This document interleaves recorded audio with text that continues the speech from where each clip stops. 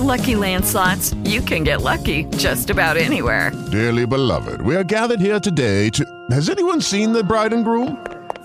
Sorry, we're here. We were getting lucky in the limo and we lost track of time. No, Lucky Land Casino, with cash prizes that add up quicker than a guest registry.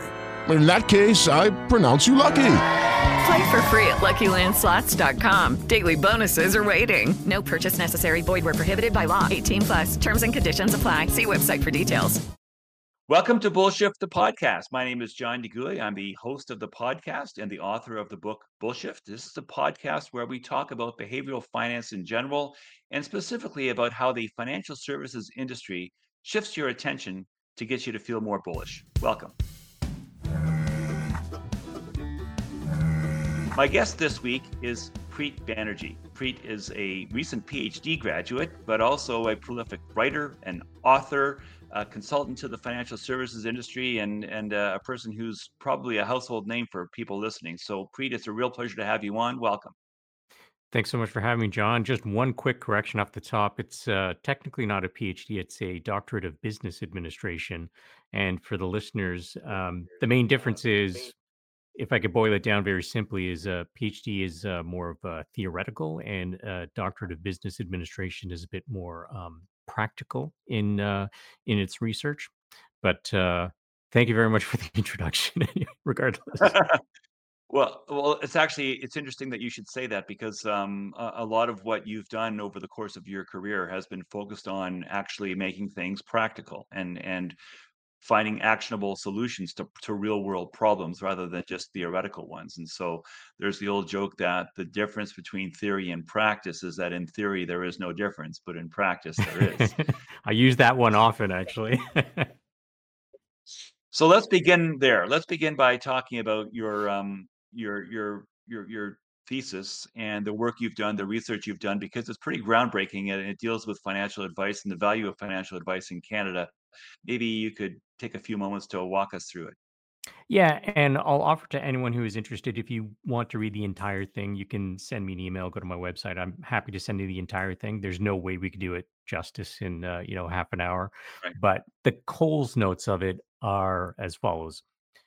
The question I was interested in answering is, what is the value of financial advice? Which sounds like a very trivial question, but from being in the industry, I would say on both sides, having been an advisor at one point and being an advocate for financial consumers as well, I think I benefit from seeing both sides of the question. And one of the things that I could never really reconcile was the fact that I know that there is a lot of what I'll call dead wood in the industry. And I don't think that's really a secret to anyone inside or outside of the industry. There's some people who should not be licensed to give financial advice because the consumer basically assumes anyone sitting across from them that calls themselves a financial advisor or any derivation of that title is acting in their best interest. I think that is the default expectation because it's held out as a profession like a medical doctor and whatnot due to branding and so on. And that's not really the case. And so I do note that there's a lot of people who should not be financial advisors. And I also, at the same time, know that there's a lot of people that I'd be happy to recommend my parents to. And so there's a huge variation in quality within the industry. And yet, when you look at the rhetoric, it tends to be very black and white in how it looks at this question. There are some people who are firmly in the camp that all financial advisors should be shot out of a cannon. And then you've got people who are very pro advice, and there's not really a lot of nuance. And that just didn't make sense from what I was seeing. It's just not that black and white. And so what I wanted to do was try to explain, well, why is there this disconnect? How can it be possible that I know some people who are very passionate and intelligent who are on either sides of that spectrum? And so that was the reason for looking into this question. And to give you some historical context, one of the things that made it challenging was the nature of contemporary financial advice has evolved over time. It used to be the case that being a financial advisor was synonymous with just transactional advice on individual securities. If you fast forward to May 1st, 1975, we're going back in history now, but if you go fast forward to May 1st, 1975, this is known as May Day in the industry. And this is when the SEC in the United States deregulated trading commissions. And up until that point, which is kind of ironic. But up until that point, no matter where you went, trading commission schedules were the same up and down the street. There was no real competition, which is ironic because the United States is kind of the poster child of free markets and capitalism, and the stock market is probably the most symbolic thing of free markets and capitalism. And it was highly, highly regulated, very little price competition. So May 1st, 1975, that all changed. And everyone thought this is going to be the death of the financial advisor because now there's going to be a race to zero with commissions. You're going to have discount brokerage accounts being set up, and people can bypass that middle person. And instead, what happened was the advice industry adapted and they shifted from individual securities transactions to portfolio management. But then the last, and that was back in the 70s and 80s. And in the last 20 years, there has been a slow shift towards getting away from portfolio centricity and getting more towards planning centricity. And so, in terms of measuring the value of financial advice, you have to take into account that what is being offered by the financial advice industry has also been changing. So, that's been one of the challenges when you look at some of the literature. You have academic literature and you have industry literature, practitioner literature. And I think one of the common gaps in the literature that had been identified was that there's no real theory of what financial advice is supposed to be, Hmm. and that most of the measures of the value of a financial advisor have been portfolio centric, which is fine. There's a lot of great information that has been gleaned from that, but in terms of trying to quantify what is the value of financial advice to households, it's really just part of the picture. So taking a giant step back and trying to break it down as simply as possible, there's two things that I really wanted to accomplish with this research. The first is differentiating the market for financial advice into the different channels of advice that are available, to try to recognize the fact that not all financial advice is the same, and there's different types of financial advice providers. So controlling for that. And then in terms of measuring the outcome, coming up with not only a portfolio centric measure, sort of a well established one, which is level of assets that people have, but also some non portfolio centric measures of outcomes that are more reflective of some of the other things that good holistic financial advice or contemporary advice is bringing to the table. And that is the breadth of advice. So some channels offer advice on, 7, 8, 9, 10 different facets of people's household financial decision making. And then a third one was it was a comprehensive measure of financial confidence. And this was brought on because some of the literature has basically said, hey, look, people are paying for advice. They're underperforming a counterfactual portfolio. We can get into that in more detail, but they're not even getting what is available. And that drag in performance is greater than the cost of advice. So there's a net negative to some households.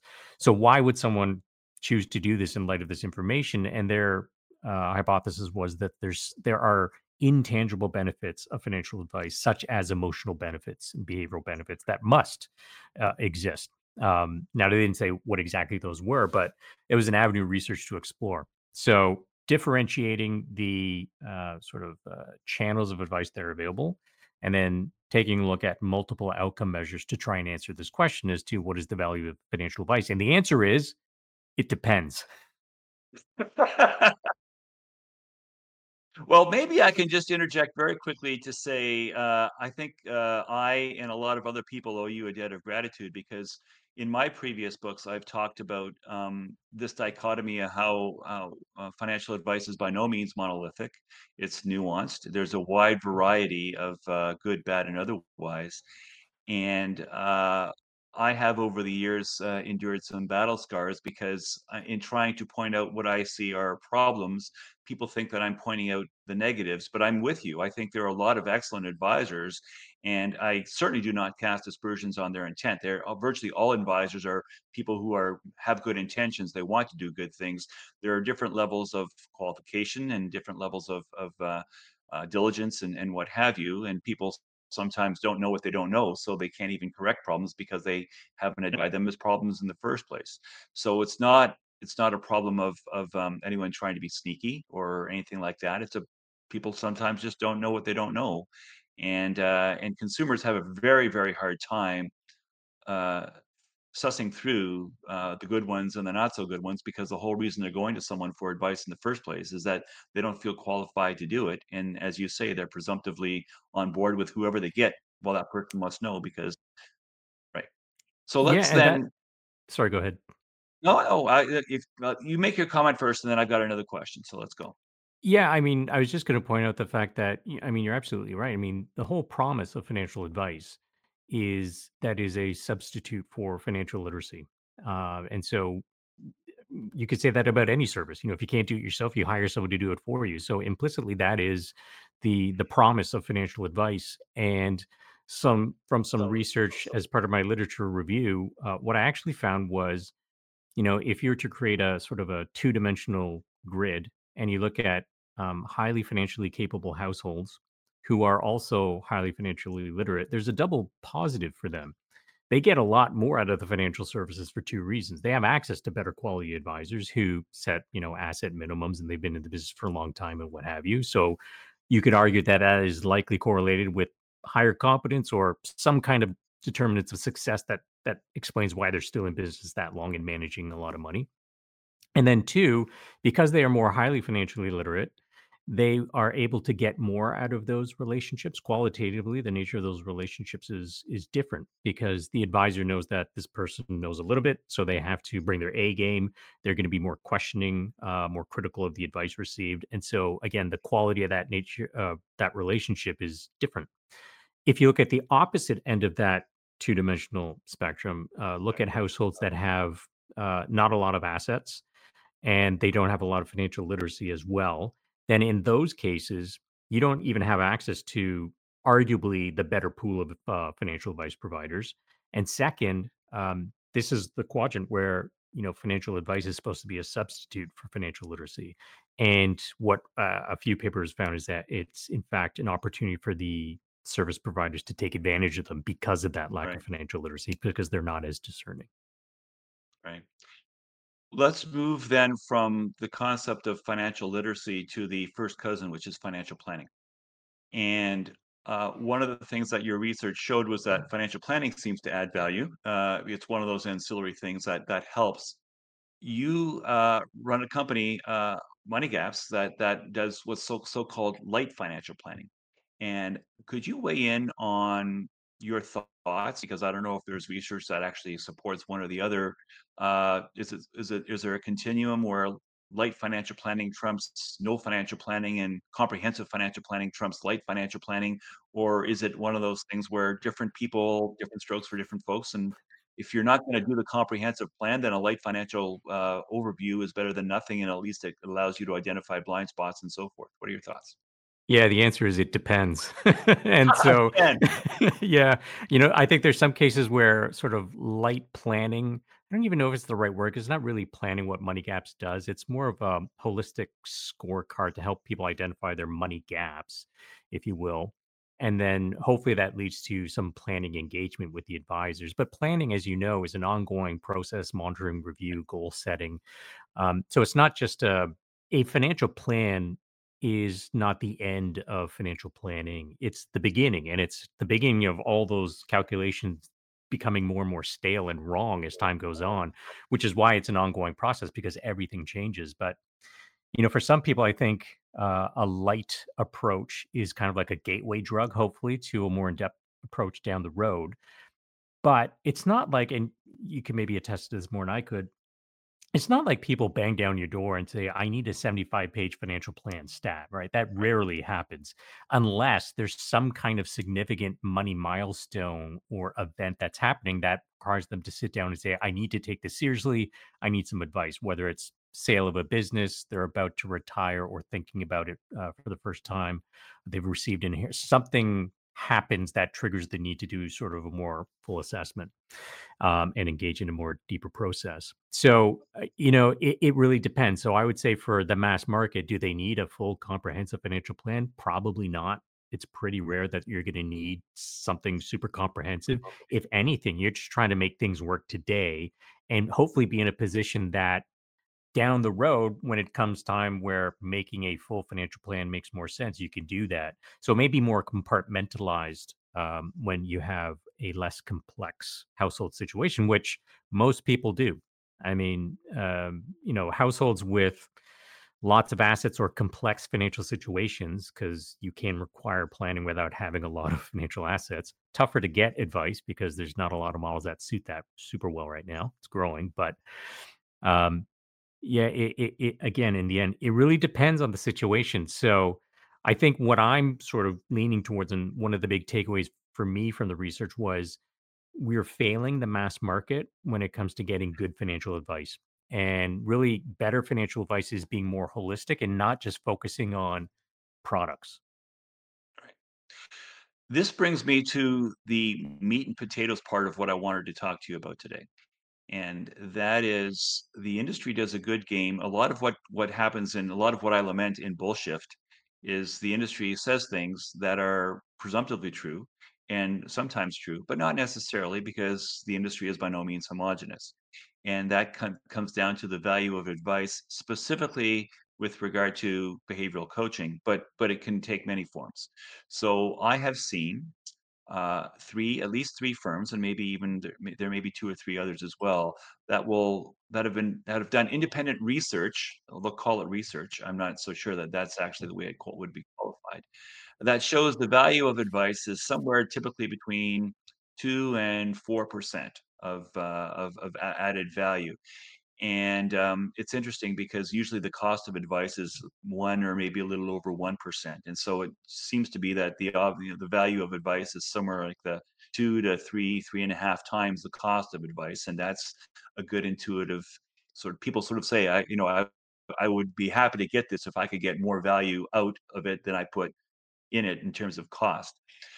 The thing that I find is that when you look at the individual studies that try to quantify the value of advice, they get to similar numbers. They have the same destination, but the path they take in terms of the various factor inputs that add the value are radically different in terms of how they are quantified. And sometimes they are massive factor inputs for one study and totally non existent in another study. And if these studies are truly robust, I would expect the numbers to be similar. So please, what are your thoughts on companies that put out papers that say the value of advice is X? Well, in terms of my opinions on those companies, maybe I'll couch it in terms of my opinions on some of those studies, Right. because I think it's that is kind of part and parcel. If you're in the industry, you're putting out content, you got to speak to the value of advice. So that I think that is part of the course. But in terms of what they're putting out there, I agree that in the aggregate they're probably directionally correct along most lines. I think a lot of that kind of is in line with a lot of people what they think about in terms of where value is in terms like financial planning, tax management, all this stuff. But when it comes down to you know, isolating the value of this component of the advice that an advisor provides with respect to tax planning is worth whatever they say, 75 basis points annualized. How do you come up with that number? Um, and given the disparity in tax planning opportunities for different households, it's it seems a bit of a stretch to really quantify it down to even a whole number, let alone going down to, one or two decimal places, right? Like, how do you get that specific? I would I don't even know if that's really possible given the so many factors that are involved in what a financial advice provider can do for a household. So I feel like that I think would fall under bullshit, for sure. Right. And the problem is, you know, they may actually end up being right about, again, the direction. The methodologies, I think, are questionable. And I think this actually damages the credibility when you put out stuff like this and it is based on more conceptual models as opposed to being able to truly identify what is the causational impact on households. Because one of the things that I looked at, and the literature is rife with this, is endogeneity plays a huge role in how well people do. And it could be the case that someone who is highly educated, high financial literacy, high interest in personal finance, high income, high level of assets before they start with their most Mm. recent financial advisor, it may be the case that all the reasons that explain why they're an attractive client to someone in the industry in the first place are the same reasons that are going to explain why they end up doing better than everyone else. Maybe they end up making better decisions than other people, including when to know when to look for advice, how to get more out of those advice relationships. And so, in cases like that, and I can certainly say this from my experience when I was an advisor, there's some people that walk into your office or you had that first meeting, you're thinking, I am super jealous at how much you've done on your own already. And, it's a privilege to take you on as a client because you already understand everything and I'm just helping with implementation. So who's really responsible for how well or the trajectory change in that person's wealth? And so, that's another thing that I don't think might be captured in some of those studies. It could be that, let's even say that those numbers are accurate to two decimal places.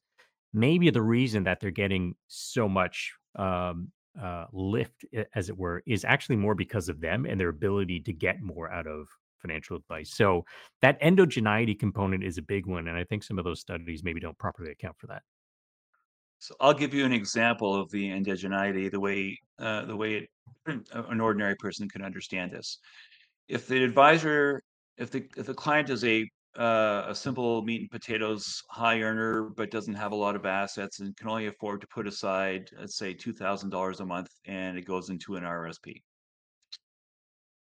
$2,000 a month into your RSP is the sort of thing that the client might have done whether they had an advisor or not. And if you're going to say, well, that's tax optimization because you put it into an RSP as opposed to a taxable account, all of that is true. But if you think about the counterfactual of, well, what would this person have done if they didn't have an advisor? They would have put the same, and in fact, maybe in fact before they hired an advisor, what were they doing as a base case? What were they doing before they hired the advisor? And they were putting $2,000 a month into an RSP. Well, the advisor then says, well, I've given you the advice. The advice is to put $2,000 a month, have a regular monthly savings program, pay yourself first, put it into your RSP, get the tax deduction. Except that I don't know how you can claim that there's a quantifiable amount of value added because the behavior didn't change. That's just that what the client is doing, putting $2,000 a month into an RSP, is identical to what he or she was before he or she met the advisor.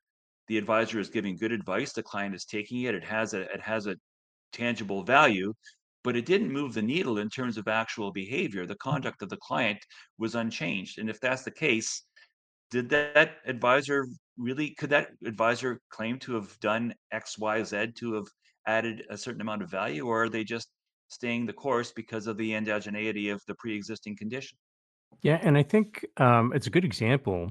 And, I think some people will jump on that and say, "Oh, you're saying that financial advisors offer less value?" And I would say, I think that's the wrong question to be asking. In any case, if there are some people who are more delegators and they say, "Here's what I got. This is what I need to be done, and I've chosen you because I like working with you." There is value in that, but don't sort of sell it as I've changed your life, right? That's, Right. I think, the difference with all these studies trying to lump people into one sort of homogenous group and saying, on average, tax planning is worth, 50 basis points annualized per year, or estate planning is, annualizing that. I mean, there's just too much to know to be able to quantify that down to a number. And I have to give credit to our friend Jason Pereira for mentioning, the absurdity of going down to two decimal points when trying to estimate some of these individual value adds. It just seems very specious. Yeah. And that is part of what I'm trying to do with Bullshift is I'm not trying to slag the industry. I'm trying to get people to be a little less accepting of the speciousness of the arguments that are being put forward in the first place and the presumptive granularity of those arguments. I'm with you. I'm intuitively inclined to believe that they are directionally correct. And I'm intuitively favorable toward the industry and what it hopes to do and what it usually does. But if you're going to try to be fancy about what you are taking credit for and making it sound like it's really robust and so forth, that's when I start going, come on, you're starting to bullshit me now. Like this is Yeah, not really that credible. and to be clear, I'm also not saying that there isn't deadwood in the industry. I Yeah, yeah, remember in my rookie school, after everyone just passed the initial exam to get licensed to manage people's life savings, which took an all, I don't know, 2 weeks of self study. I remember someone bragging about getting a 60%, which was the pass mark, bragging about that. And I thought, what an odd thing to brag about. And that was an eye opening experience on day one in the industry. There is across the board to not a high caliber across the board. Again, there are some people who are amazing, right? And I would have Mhm. no hesitation whatsoever to say, you need to talk to this person. They're going to set you in the right direction. I have no reservations about it whatsoever. But I would say, I don't know what the number is, 25%, 30%, you could probably do without. And I think people would be better off. Right. Maybe we could have a quick discussion about where the line should be drawn, because of the endogeneity. One way of doing it is by account size, and the industry struggles because in many ways the people who oftentimes need the most advice because they're not um, able to self-assess their own what they know or don't know, and they don't know what they don't know, and they need direction. But part of what, and I don't know which is the cart and which is the horse, but they need direction and they don't have assets. And if they had assets, maybe they would have more direction. If they had direction, they would maybe have more assets. Is there a dollar amount that you think would be a reasonable threshold where, uh, setting aside the Henrys, the high earners, no, not rich yet, the 27-year-old person who just started practicing medicine, who went by the time she's 60 will be a multimillionaire because her medical practice will have grown and she will have made all this money. But an ordinary person who uh, let's say is 30 years old and is now secure in his or her career and making 85,000 dollars a year, a strong earner, but not wealthy, but strongly in the middle class, and now wants to set up a regular savings program, but has very little by way of savings on day one. How can we give good advice and good service to good people who need advice and are receptive to learning when they come to the table with relatively few assets to begin with? Yeah, so I think this is as an example of how overall financial services has been failing the mass market and tackling this particular demographic that you're talking about. They're turning to social media for better or worse, and so there is a lot of great information on social media for sure, but there's also a lot of garbage out there.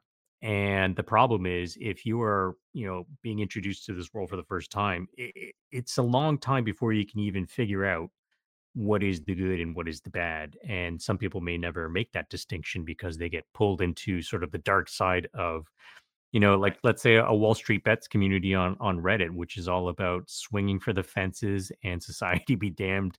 We're disenfranchised. What do we have to lose? And that's not really a good thing to do early on in your life. And so in terms of a dollar amount, I don't know if a dollar amount is the right sort of framework to look at it. I think that there is a model of advice that has yet to be fully explored that may make better sense than what is currently available. So, for example, I know some people say, well, what about robo advisors and being able to do it yourself? Well, not everyone wants to do it themselves. So, I think a lot of people outside of the bubble may not realize, or maybe a lot of people inside the bubble may not realize that there's a huge amount of people who are so intimidated by the idea of even placing a trade. That's just not a non starter, especially for their first time investing. Then we have robo advisors, which requires someone to have the self selection into that channel, as well as a bit of confidence. But if we take a look at what some of the newer social media content creators out there are doing, they're building communities and they're realizing that you can scale basic advice pretty easily if you have a community and an engagement that doesn't require them to manage paperwork or manage assets because that's a burden, but allows them to Mhm. give advice. And actually presents a real problem because this is an area that regulation is still trying to figure out. And I think a lot of people in the industry, outside the industry, regulators, government have realized there might be something here. We don't know if regulation is currently set up to properly either grow this potential new model of business or to stifle it. And the short answer is I don't think there is a good solution out there right now. Yay. I wish you could have some more positive answers, but I think one of the things that I learned in speaking with you is that I think you're one of the people who's asking the right questions, and I think that's important of and by itself. We're getting to the end, so I want to wrap this up with my usual things, which is beginning with that's bullshit. What is it? Is there anything in the industry that if you could have a magic wand and change one thing about the industry, anything that sticks in your craw, what would it be? Yeah, I mean, this is informed from my research, but also just the way things have been going. And that is portfolio management is basically, if not already commoditized, approaching commoditization. And I think the advice proposition needs to shift away from portfolio centricity and either closer towards planning centricity or people centricity. And I say that because if you focus on the person and what they need and understand that everyone is individual, they have their own goals, people are very different. If you understand the person, you can create a better plan, whether it's comprehensive, light, whatever it is. And once you do that, the product stuff, like the portfolios, that is almost secondary, especially when you're younger with not a lot of assets. Probably the far biggest determinant of how much you're going to have is your savings rate, not how perfect your Right. portfolio is, anyways. So getting that lift off for, the mass market and younger consumers, that would be my wish list is to, if I could wave a wand, have, industry or business models develop that get away from portfolio centricity and get more to either person or planning centricity. Which then brings us to shift happens. If it was up to Preet Banerjee, what would you do to change to get portfolios moved toward personal or planning centricity and away from the seemingly commoditized and homogenized portfolio management aspect? You got to find a way to sever the incentives.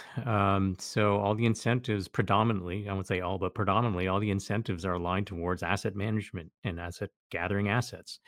And I would say that the need for advice is, people need help in setting and establishing the goals, creating strategies to achieve those goals, monitoring and review. So incentives that are aligned with planning and planning based outcomes, as opposed to assets under management, would be a big step. But I'm not holding my breath that that's going to be changing anytime Right. soon.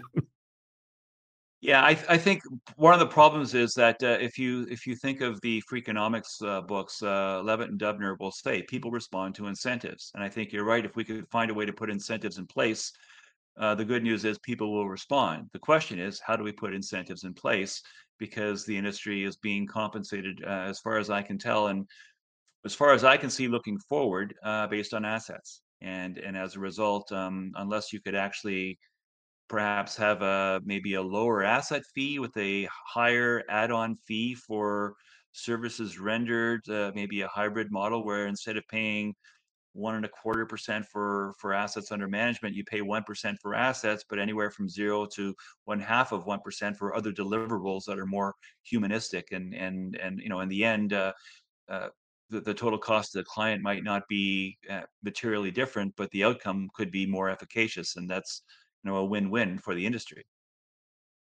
Yeah, absolutely. And when we toss around numbers like that, when you look at people who don't have a lot of assets, even a 1.5% when you've got less than 10 grand, it's not a lot. If you're getting planning and someone to change your behavior, that kind of makes sense. Uh, is the model where people pay by the hour, like they pay an accountant? Is that a model that'll grow? I think there's no one perfect solution. I think with any compensation model, there are pros and cons. And I think one of the challenges is acknowledging that, what, there's going to be some people who can do a lot of the investing, heavy lifting on their own. That's fine. But where do they go and get all the other services as well? So that compartmentalization and incentivizing different types of advice offerings, that's a really difficult nut to crack. And, we could spend hours talking about that. Yeah. And I'm sure we will, offline. But yeah, I have unfortunately no good practical solutions that will see the light of day in the next little while.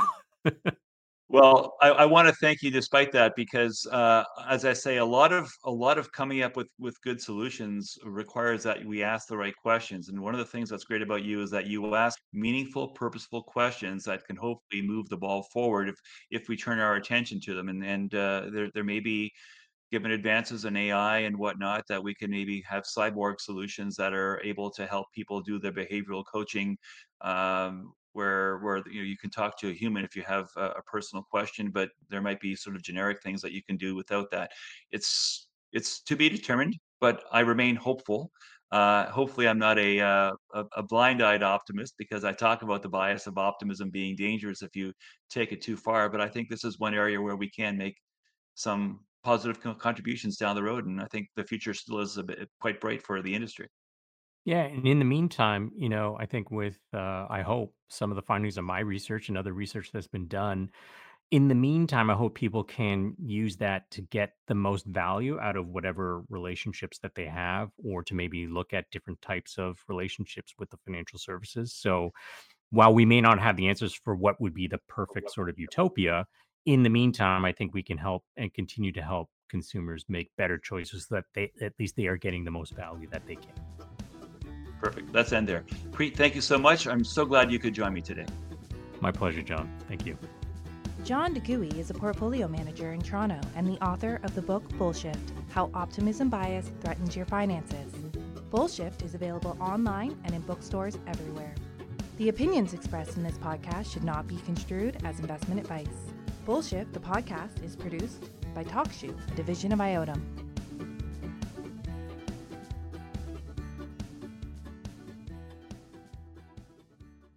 It is Ryan here, and I have a question for you. What do you do when you win?